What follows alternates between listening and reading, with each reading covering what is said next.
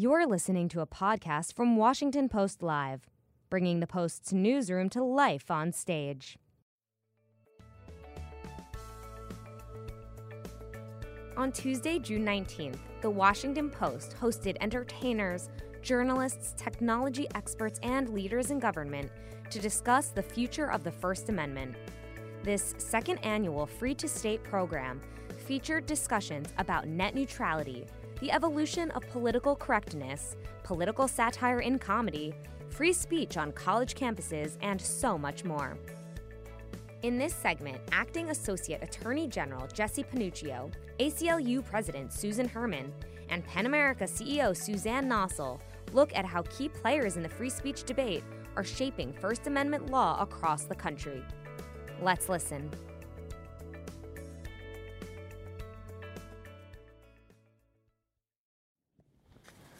Hello, welcome. I'm Ruth Marcus, Deputy Editorial Page Editor and columnist for the Washington Post. Thank you all for being here. We're focusing today on how First Amendment issues are playing out on college campuses, in the courts, and as you saw, maybe even sometimes on the football field. You can join the conversation in the room and online by tweeting questions using the hashtag #Free2State. Our guests include two advocates for free speech, Susan Herman, President of the American Civil Liberties Union, and Suzanne Nossel, Chief Executive of the nonprofit PEN America. But we're going to begin today with the third highest ranking leader of the Justice Department, Acting Associate Attorney General Jesse Panuccio. He oversees many things: the Antitrust Division, the Civil Division, the Civil Rights Division, the Environmental and Natural Resources Division, and more. So thank you very much to all of you for coming. General Panuccio, we are going to get, I promise you, to all the deliciously interesting, not just about cakes, on deliciousness, First Amendment issues. But I want to start with something else that is under your purview as the head of the overseer of the Civil Division, and that's in the news today, which is the family separation policy that the administration has implemented. There was a decision last week from actually a federal judge appointed by George W. Bush in a lawsuit brought by the American Civil Liberties Union challenging the family separation policy. And here's what the judge had to say. These allegations sufficiently describe government conduct that arbitrarily tears at the sacred bond between parent and child. Such conduct, if true, is brutal, offensive, and fails to comport with traditional notions of fair play and decency. As the overseer of the Civil Division, it's going to fall to you to defend the government's policy in court. What is the defense for the policy, and are you comfortable defending it? So thank you, first of all. It's a pleasure to be here. Appreciate the Washington Post and all the sponsors having us to talk about the First Amendment, which I know we're going to get to. But you have to ask. That is a matter, as you say, that's in active litigation, and two of the parties are on stage. So as is typical with something that we're a party to in active litigation, still reviewing that decision and formulating briefs. I'm going to let our briefs do the talking on it and leave it there. Well, are you comfortable defending the policy? Well, we're defending in court now, and we'll continue to defend. All right. Yes. We will keep an eye on that, and meanwhile, we'll keep an eye on the First Amendment. You just intervened, a kind of unusual, but part of a series of interventions that the Justice Department has done involving litigation on campus free speech. Not a normal issue for the Justice Department. Tell us, the latest intervention involved the University of Michigan. Tell us why, of all the array of important legal issues in all the federal courts in the country, it makes sense for the Justice Department to devote its resources to this issue. Well, that's a great question. We're doing many things at once, of course, but this is the First Amendment. It's our first freedom in the Constitution. And you heard at the beginning there was an opening clip there, that speech from the Attorney General, where he said he thinks there is a crisis on the American campus of respect for First Amendment values. And you've seen many clips in the news of not only speakers getting shouted down, but instances with professors and students. And so he felt, and we all feel at the department, that not only our bully pulpit at the department to talk about First Amendment values, but inappropriate cases where we think a public state-run university has a policy or a practice that is not consistent with the First Amendment, to go into court and state that view. And many times it's important. The Civil Rights Division files statements of interest in many different kinds of cases dealing with civil rights. First Amendment is such a right. And so we think lending our voice to that matters quite a bit. So some people would look at your intervention and say, aha, you're concerned about free speech when it's conservatives who are being shouted down. Give us your response to that. I reject that. I'm so shocked. Some of these instances, I mean, look, let's be honest about what's going on campus.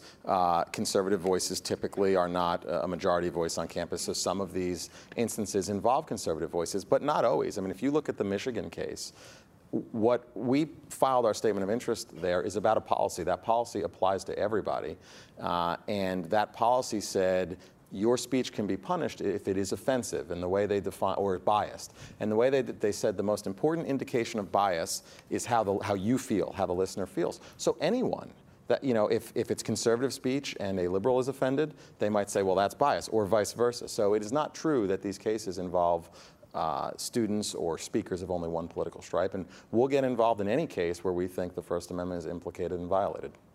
And I know it's not necessarily a First Amendment issue because with the NFL, it's a private party that's implementing its own rules about protests on football fields.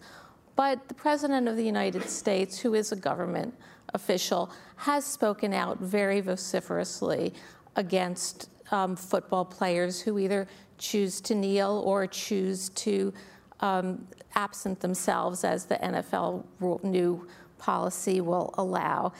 You said pretty recently, there's now this idea on college campuses that if you hear speech that's offensive to you, you can't deal with it in any other way than by shutting it down. That's not a very good lesson to be teaching, and it's not the lesson of our First Amendment. The president has said if the football players don't like the pledge and don't like the national anthem, maybe they should just leave the country. Why is he sending, explain to us how he is sending a message to football players on their protests that's consistent with the First Amendment? Well, let me try to address two parts of that. So college campuses, first of all, when we file these statements of interest, they are in cases where they are state-run universities where you have government actors who the First Amendment applies. On private campuses, although we may not think it's a good pedagogical method to shut down speech or only allow one viewpoint, you could certainly imagine a campus, a religious school, for example, that wants to teach certain doctrine, and so they funnel speech, and they're allowed to do that as private actors. Public actors are not. Now, the NFL, as you say... Can I just interrupt you for 1 second there? Wouldn't your position also apply to private universities that accept federal funding? Well, it depends what conditions there are in the federal funding. So, that might be a question of the specific funds that are at issue. But writ large, state actors, the First Amendment absolutely applies. And so those are the most basic cases. When you get into funding, it really depends what conditions are on the funding. But to go back to your earlier question, the NFL and the players are private entities, and so they can engage in a debate. The owners and the players can have a debate. And as for the President of the United States or any other government official, they have a bully pulpit. They're allowed to, as politicians and as leaders of the country, express a view. And let's face it, these protests, the kneeling, it is about public issues. And so the whole point is to engage in a debate over those issues. On the one hand, the government expresses enormous solicitude for free speech through the intervention that you did. On the other hand, the president doesn't seem to have such solicitude for free speech in his tolerance or lack thereof of the NFL players. I think he's engaging in the debate. That's what's going on here. Is there is a debate about what it is like to, whether you should stand for the flag, whether you shouldn't, whether that's an appropriate place, what message are you sending? And so there's a message and a counter message, and that's the whole point of the First Amendment, is we have a robust exchange of ideas, and sometimes they're joined very sharply, but that's what we want in this country. Suzanne, Yeah, you sure. looked like you wanted to jump in there. Well, it's hard not to. I think, I think it would be one thing if this was just a matter of political speech, but I think the president has made clear through his relationships, the owners, that he wants to see players benched and punished. He's called them sons of bitches. I mean, this is from the president of the United States. So, I think that the fact that we've seen players who have been punished, whose careers perhaps have been ruined, as a result of the president's threats and rhetoric and intervention to punish speech is alarming. I mean, to me, it's one step removed, but it certainly implicates the First Amendment when the president goes after protected acts of political speech, which these unquestionably are. There have also been cases on campus, for example, at Kennesaw State, the cheerleaders who took a knee, and then were taken off the field. That's a public university. So, I'd be interested in seeing the Justice Department intervene in support of those cheerleaders' rights. I think some of the points you've made in your briefs where you have intervened are very valid, and they're genuine concerns about free speech on campus, but it's extremely important that the Justice Department show an even-handed approach and intervene equally in cases coming from the suppression of speech from the right and the left, and that's not what we see so far. I think there's another element that has to be brought in here, which is the broader climate of civil rights enforcement and what we see on campus. The campus population already is where the rest of the United States population is going. There's no single racial or ethnic majority population among American students. We see an increasingly demographically diverse student population.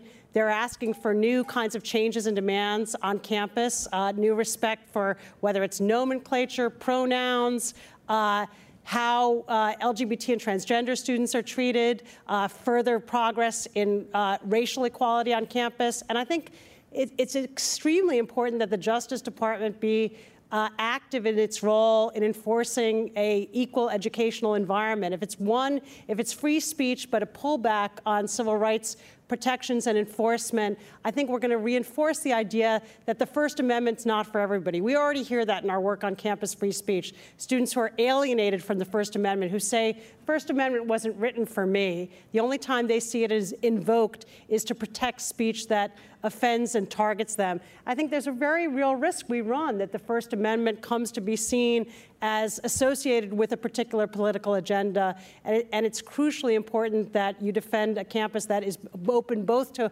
all ideas and to all people. So if I could agree with a lot of what Suzanne was saying, I'd also like to broaden the conversation since we're the first panel on the First Amendment. I think there's a widespread misunderstanding and lack of appreciation for the First Amendment on all sides of the political spectrum. First of all, as Jesse was saying, a lot of people are not aware that the NFL cannot violate the First Amendment because it's not a governmental actor.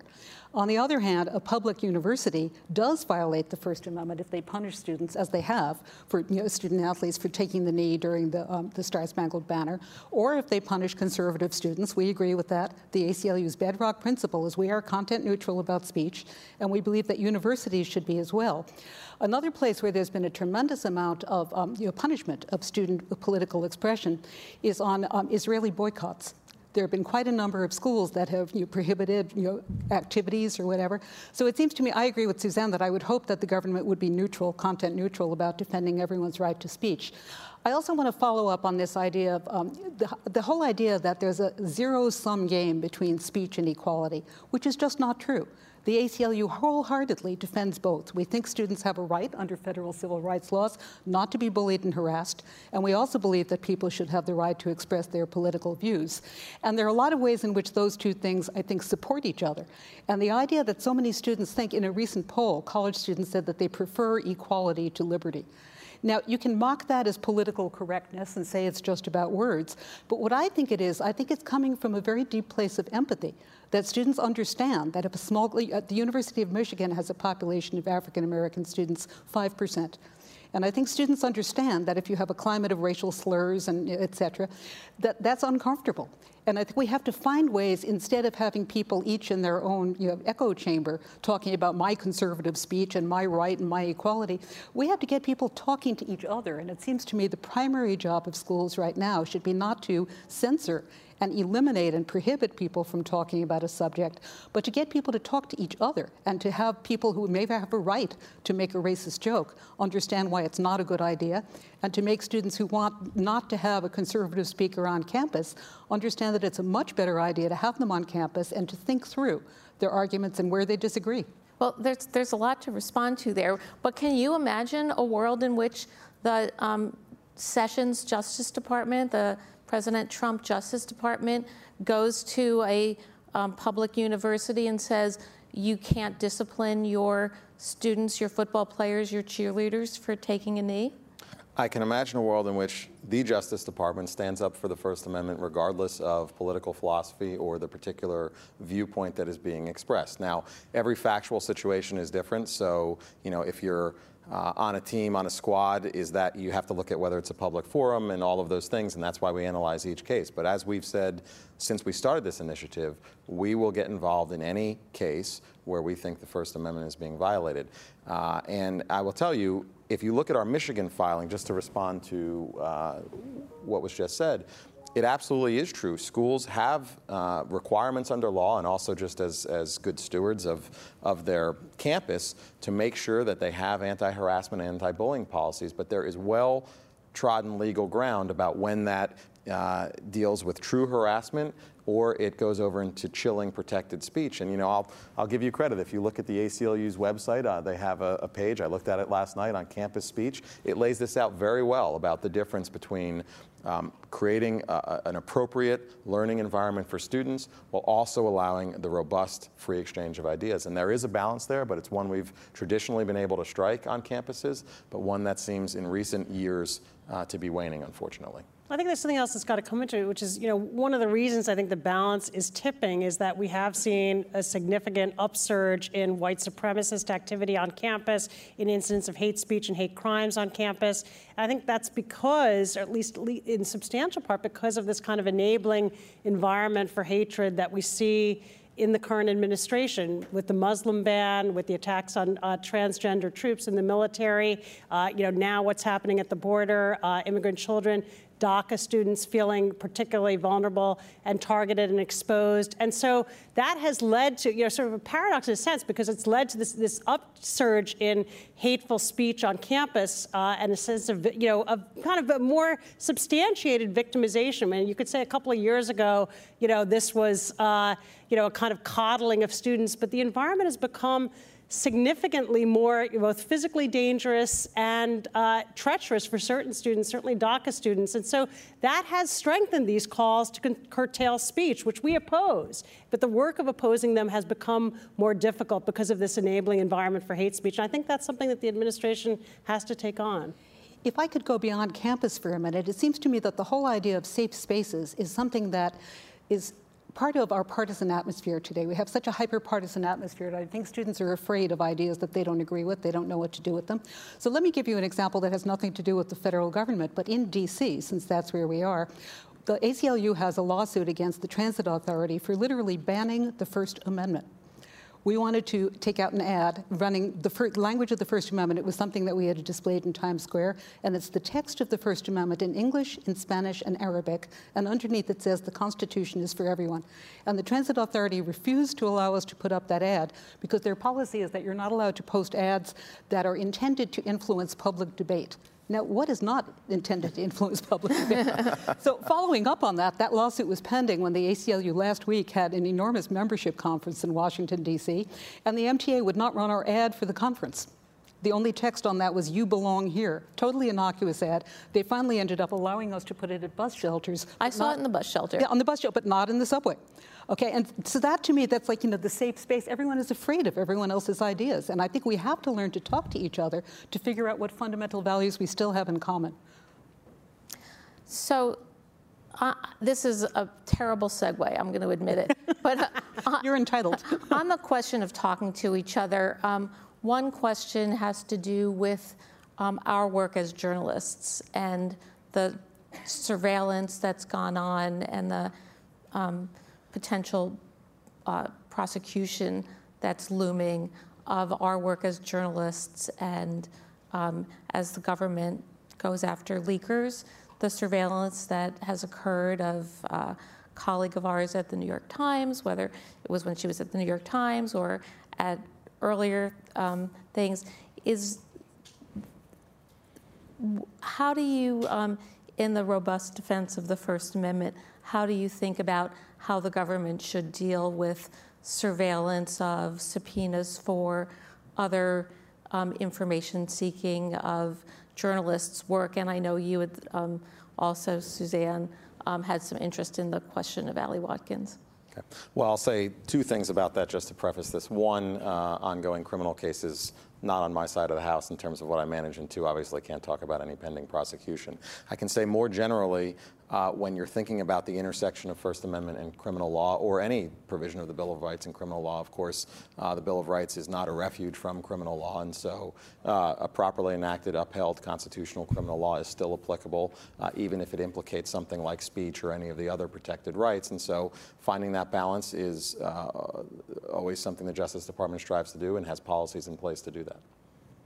You know, I think we're at a very dangerous moment in terms of press freedom in this country. We have, out of the White House, a relentless drumbeat of verbal attacks on the press. We have a deliberate effort to discredit credible news sources like the Washington Post. I think, at some level we'd all agree are engaged in the business of serious news, to conflate fake, genuine and fraudulent news, to amplify lies that are published and shared on social media, and to threaten the press in very concrete ways. And so I think everything the administration does has to be seen in that context. It's, to me, it's unprecedented. It's clear. It's distorting public discourse. There are many people who cannot sort fact from fiction, and it's a very dangerous moment, I think, in terms of the role of truth in our society. In that context, we now have this case with this very far-reaching examination of a journalist's personal, the metadata of her personal communications going back to her time as an undergraduate, and that's got to have a chilling effect. We all know that. It includes encrypted communications, we think. So how can any journalist now go about their work, not worrying about the possibility that, they too, if they're in contact with sensitive sources, may be, unbeknownst to them, the subject of a similar kind of investigation where their metadata and communications are being seized and examined. So I think it's very worrying. I mean, it's a complicated case. It's not a clean case by any means, and I think that the news organizations are responding appropriately in light of that. But I think as citizens who depend on media outlets for our information and our ability to play our role as citizens, I think this is worrying. And I think that's another place, too, where I think people don't appreciate the First Amendment as much as they used to. Marty Baron quoted James Madison, so I'll quote Thomas Jefferson, who once said, if I had to choose between government without a free press or free press without a government, I would not hesitate to choose the latter. So I think you undermine the media by calling it all fake news and getting people not to pay attention to journalistic standards and where people are in fact checking the truth. I think it's not just about the First Amendment. I think it's about whether or not we're going to have an effective democracy. So another bad segue. I'm going to segue to another part of the First Amendment, which is the religion clauses. We just had this fascinating, perhaps not the last ruling in the Masterpiece Cake Shop case. I'm wondering where you see this conversation going now. And I'm also going to ask the question in a little bit more of a challenging way. The other day, the Attorney General was citing the Apostle Paul on the command to obey the laws of government because God has ordained the government for his purposes. Orderly laws and lawful processes are good in themselves. Why doesn't it make sense then for a baker to obey the laws of the state of Colorado that he should serve same-sex couples equally with straight couples? Well, there's a lot to that question. To step back a little bit in that case, I guess to answer the last part of it, the question is, what is the law? Under the Supremacy Clause, if you have a First Amendment right to do something in a state law, this is what we're talking about on college campuses, a state law contravenes that, of course, it is not the law. The First Amendment is the law. So I think that answers that piece of it. More generally, in that case, it was ultimately decided on Religion Clause grounds and not on speech grounds. Sure. The Justice Department filed a brief that addressed the speech issue, and in two of the concurring opinions, I believe Justice Gorsuch and Justice Thomas both addressed that. And what it really boils down to in that particular speech question and what kind of First Amendment scrutiny is triggered is, what is expressive activity? Do you view the baking of a cake or a custom cake as expressive activity? And those can be very difficult questions. There have been many famous and noteworthy cases over the years where nonverbal action has been held to be expressive conduct. The ACLU has been involved in many of those cases over the years. And so those are hard and difficult questions as we balance things like public accommodation laws with the right to speak and what is expressive activity. Can I disagree with your characterization of the case? I think it's perfectly clear what the law is about the First Amendment and has been since at least 1990. And the law is that religion cannot be an excuse for refusing to comply with an otherwise neutral law, including anti-discrimination laws. People made religious arguments for why they didn't have to have racial integration. People made religious arguments for why they didn't have to pay women an equal wage. And Justice Kennedy, in his opinion, is perfectly clear that he is not questioning those precedents. What the court did not decide in Masterpiece Cake Shop was they did not decide that there is a First Amendment right of expression claim on the part of the baker. They just really, that was just not in the case, and I think that that's very telling. What Justice Kennedy did decide, and this seems to me to be very typical of his previous jurisprudence, was that you can't have animus against people for their religion any more than for their sexuality or anything else. And so what troubled him was the fact that it's just very particular to the facts of this case, that several people, at least one, on the Colorado Commission for Human Rights, Civil Rights, made insulting remarks about religion, and that it seemed to be a kind of ad hominem, not personally, but there was animus behind that decision. And what Justice Kennedy says is it's not appropriate for any form of government to have animus against anybody, whether it's that they're gay or that they're religious. So it seems to me that Masterpiece Cake Shop completely upholds our position that the Colorado Civil Rights Commission would have the right to make the same decision in another case. The other thing about the case was that Justice Kennedy situated the case in a time before Colorado recognized same-sex marriage. And so there might have been some ambiguity at that time. There no longer is. So while I think Masterpiece Cake Shop is a great disappointment for the ACLU's clients, David Mullins and Charlie Craig, because they were not vindicated, we think that the case is perfectly clear about what First Amendment law is and that where the court is going on that. We're getting a little bit short on time here. I'm going to do one Twitter question and then a final question. Caitlin on Twitter asks, and it's an important question, does the potential for substantial disruption, particularly violence from protesters, change what speech is protected on campus? How should we think about that?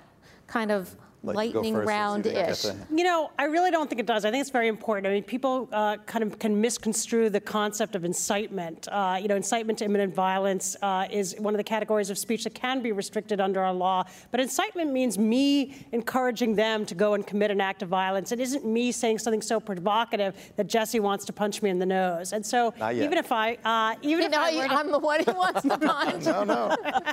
So I think speech is still protected, even if it might elicit a violent reaction. This is one of the things that's come under debate because universities have to spend a lot of money at times to secure events by highly controversial speakers. And, our view is, they need to spend the money. The best thing is to have the person come. You can send a message about how the substance of their speech may be inimical to the values of the university, and it can be important for the university leadership to speak out. But it's better to let a Richard Spencer or Milo Yiannopoulos, if they insist on coming to campus, they have a valid invitation, often from a student group. It's better to let them come, have their moment, let the protest proceed, but without disrupting their speech. And then they don't get the validation. They can't sue. They don't get to grandstand.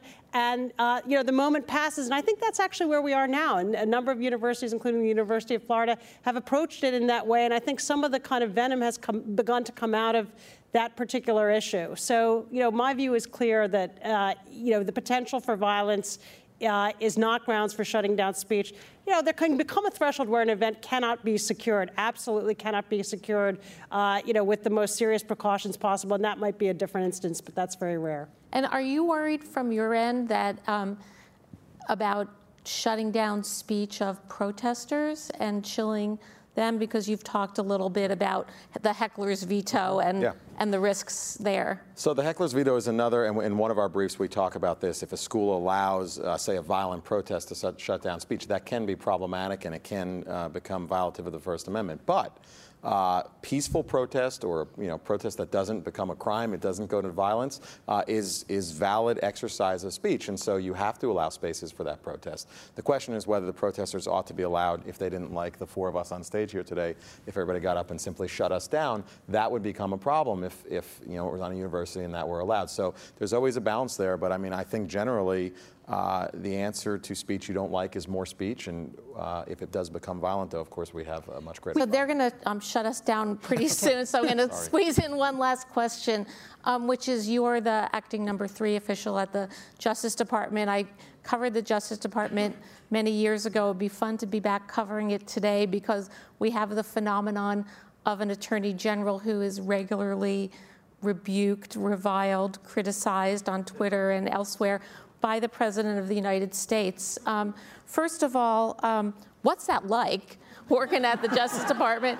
And second of all, if something happens, are you ready to step in as Attorney General? Has that come up at all? So, Ruth, there's 35 seconds left. No, it's okay. You can go over. I bet you I can filibuster right to the end of this thing. I bet you could. I am a lawyer, after all. Can't see pending litigation. Can't get out of it that way. Look, I'll just say this. It's the honor of a lifetime to be able to work at the Justice Department. Many lawyers would tell you that it is something they want to do, and many people in either administrations of either party try to do that. So I'm proud to be there. I enjoy working for the Attorney General. We go about our business every day. We're accomplishing a lot of good things. How's he holding up? I think he's doing great, and you see him in the news every day, and he's doing well. But we're going to keep on working on the important matters. From my perspective, the things I oversee, the divisions I oversee, do a lot of things that don't make the news every day, but are nonetheless important. Campus speech is just one of many, and I'm proud to be doing it. All right. Well, thank you, all 3 of you, for coming here. We really appreciate it. And we are actually within our time, and so I'm moving to my notes of the end. Thank you to all the guests. Thank you to Washington Post Live, and I hope it was as fun for you all as it was for us. Thank you. Thank you, Ruth. Thanks, Ruth. Thank you for your moderation. Thanks. Thank you. Thanks for listening. To hear more interviews from this series and other Washington Post Live programs, visit us at WashingtonPostLive.com.